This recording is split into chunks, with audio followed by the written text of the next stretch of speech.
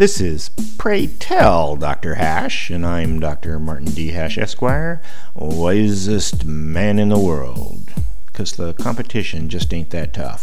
And these are things I wish someone had told me. Today's topic, bankruptcy.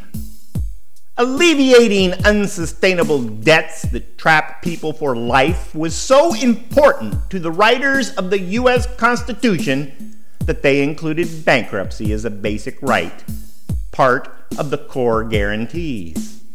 Why? Because people that are forced into debt service, or worse, debtors' prisons, are little more than slaves, which makes it creepily ironic that slavery itself was not also abolished in the original Constitution.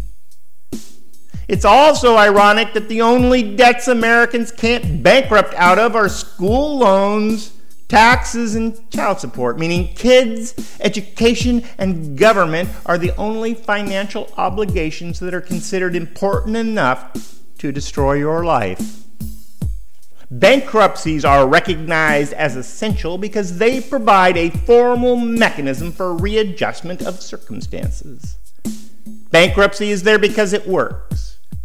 Whenever bankruptcy is circumvented through government bailouts, social strictures, or pandering to special interests, that's when long-term problems occur. Of course, bankruptcy is exploited by the unscrupulous, same as any fundamental right can be leveraged into something unintended by those who enumerated our rights. But rather than penalizing the many for the actions of the tainted few, we must simply account for them. Businesses that loan money certainly do.